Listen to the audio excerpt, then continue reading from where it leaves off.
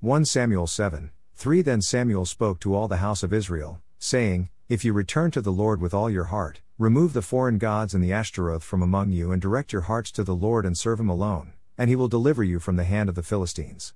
4 So the sons of Israel removed the Baals and the Ashtaroth and served the Lord alone. Well, finally, the people listened to Samuel, turned from their ways back to God, and they are then delivered. How often do we repeat the process of drifting away from God, becoming convicted of our backsliding in our hearts, and returning to his ways? Free will is both a blessing and a curse. 1 Samuel 7. Deliverance from the Philistines.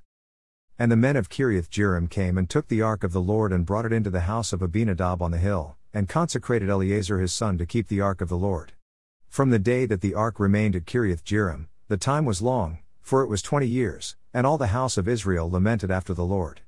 Then Samuel spoke to all the house of Israel, saying, If you return to the Lord with all your heart, remove the foreign gods and the Ashtaroth from among you and direct your hearts to the Lord and serve him alone, and he will deliver you from the hand of the Philistines.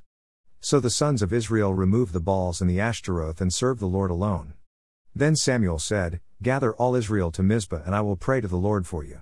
They gathered to Mizpah, and drew water and poured it out before the Lord, and fasted on that day and said there, We have sinned against the Lord.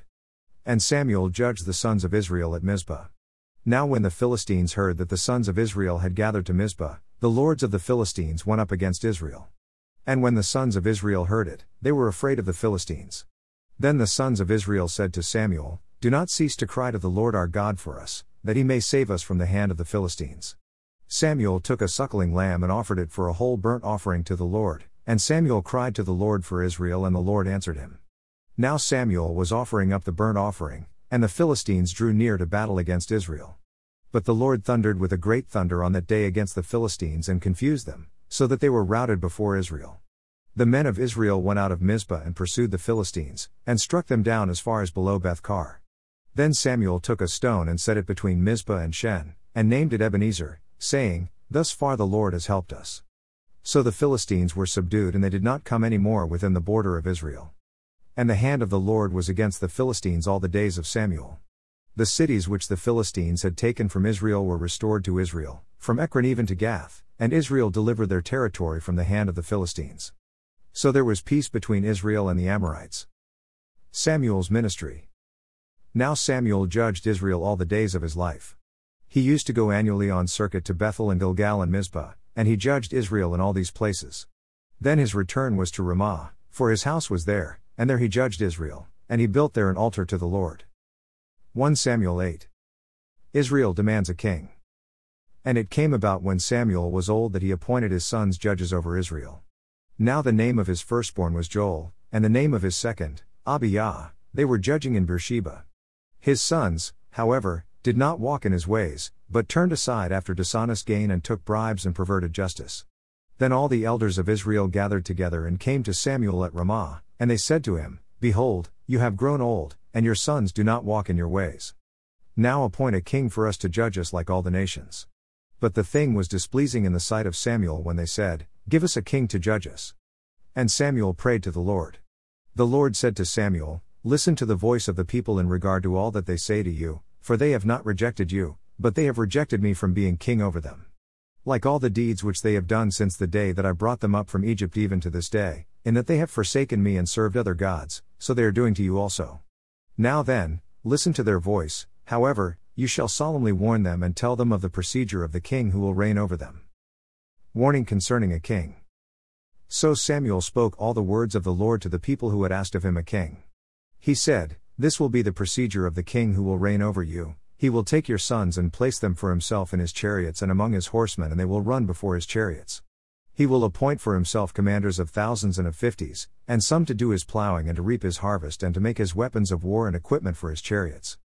He will also take your daughters for perfumers and cooks and bakers. He will take the best of your fields and your vineyards and your olive groves and give them to his servants. He will take 1/10 of your seed and of your vineyards and give to his officers and to his servants. He will also take your male servants and your female servants and your best young men and your donkeys and use them for his work. He will take 1/10 of your flocks, and you yourselves will become his servants. Then you will cry out in that day because of your king whom you have chosen for yourselves, but the Lord will not answer you in that day. Nevertheless, The people refused to listen to the voice of Samuel, and they said, "No, but there shall be a king over us, that we also may be like all the nations, that our king may judge us and go out before us and fight our battles." Now after Samuel had heard all the words of the people, he repeated them in the Lord's hearing. The Lord said to Samuel, "Listen to their voice and appoint them a king." So Samuel said to the men of Israel, "Go every man to his city." 1 Samuel 9. Saul's search. Now there was a man of Benjamin whose name was Kish the son of Abiel, the son of Zerer, the son of Bechorath, the son of Aphiah, the son of a Benjamite, a mighty man of valor. He had a son whose name was Saul, a choice and handsome man, and there was not a more handsome person than he among the sons of Israel. From his shoulders and up he was taller than any of the people. Now the donkeys of Kish, Saul's father, were lost. So Kish said to his son Saul, "Take now with you one of the servants, and arise, go search for the donkeys." He passed through the hill country of Ephraim and passed through the land of Shalisha, but they did not find them. Then they passed through the land of Solim, but they were not there. Then he passed through the land of the Benjamites, but they did not find them. When they came to the land of Zuph, Saul said to his servant who was with him, "Come, and let us return, or else my father will cease to be concerned about the donkeys and will become anxious for us." He said to him, "Behold now, there is a man of God in this city, and the man is held in honor. All that he says surely comes true. Now let us go there, perhaps he can tell us about our journey on which we have set out." Then Saul said to his servant, "But behold, if we go, what shall we bring the man? For the bread is gone from our sack and there is no present to bring to the man of God. What do we have?" The servant answered Saul again and said, "Behold, I have in my hand 1/4 of a shekel of silver. I will give it to the man of God and he will tell us our way." Formerly in Israel, when a man went to inquire of God, he used to say, "Come, and let us go to the seer," for he who is called a prophet now was formerly called a seer. Then Saul said to his servant, "Well said, come, let us go." So they went to the city where the man of God was. As they went up the slope to the city, they found young women going out to draw water and said to them, "Is the seer here?" They answered them and said, "He is, see, he is ahead of you. Hurry now, for he has come into the city today, for the people have a sacrifice on the high place today. As soon as you enter the city you will find him before he goes up to the high place to eat, for the people will not eat until he comes, because he must bless the sacrifice. Afterward those who are invited will eat. Now therefore, go up for you will find him at once." So they went up to the city. As they came into the city, behold, Samuel was coming out toward them to go up to the high place. God's choice for king. Now a day before Saul's coming, the Lord had revealed this to Samuel saying, "About this time tomorrow I will send you a man from the land of Benjamin, and you shall anoint him to be prince over my people Israel, and he will deliver my people from the hand of the Philistines. For I have regarded my people, because their cry has come to me." When Samuel saw Saul, the Lord said to him, "Behold, the man of whom I spoke to you. This one shall rule over my people." Then Saul approached Samuel in the gate and said, "Please tell me where the seer's house is." Samuel answered Saul and said, "I am the seer. Go up before me to the high place, for you shall eat with me today, and in the morning I will let you go, and will tell you all that is on your mind. As for your donkeys which were lost 3 days ago, do not set your mind on them, for they have been found. And for whom is all that is desirable in Israel? Is it not for you and for all your father's household?" Saul replied, "Am I not a Benjamite, of the smallest of the tribes of Israel, and my family the least of all the families of the tribe of Benjamin? Why then do you speak to me in this way?" Then Samuel took Saul and his servant and brought them into the hall and gave them a place at the head of those who were invited, who were about 30 men. Samuel said to the cook, "Bring the portion that I gave you, concerning which I said to you, set it aside." Then the cook took up the leg with what was on it and set it before Saul. And Samuel said, "Here is what has been reserved. Set it before you and eat, because it has been kept for you until the appointed time, since I said I have invited the people." So Saul ate with Samuel that day.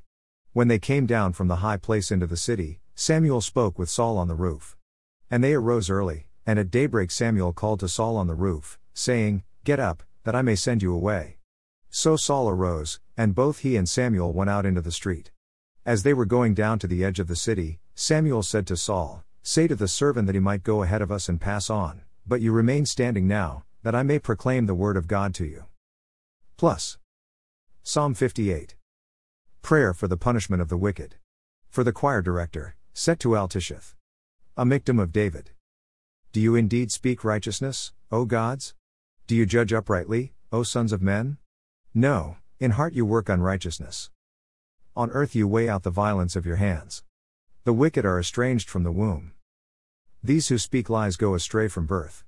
They have venom like the venom of a serpent. Like a deaf cobra that stops up its ear, so that it does not hear the voice of charmers.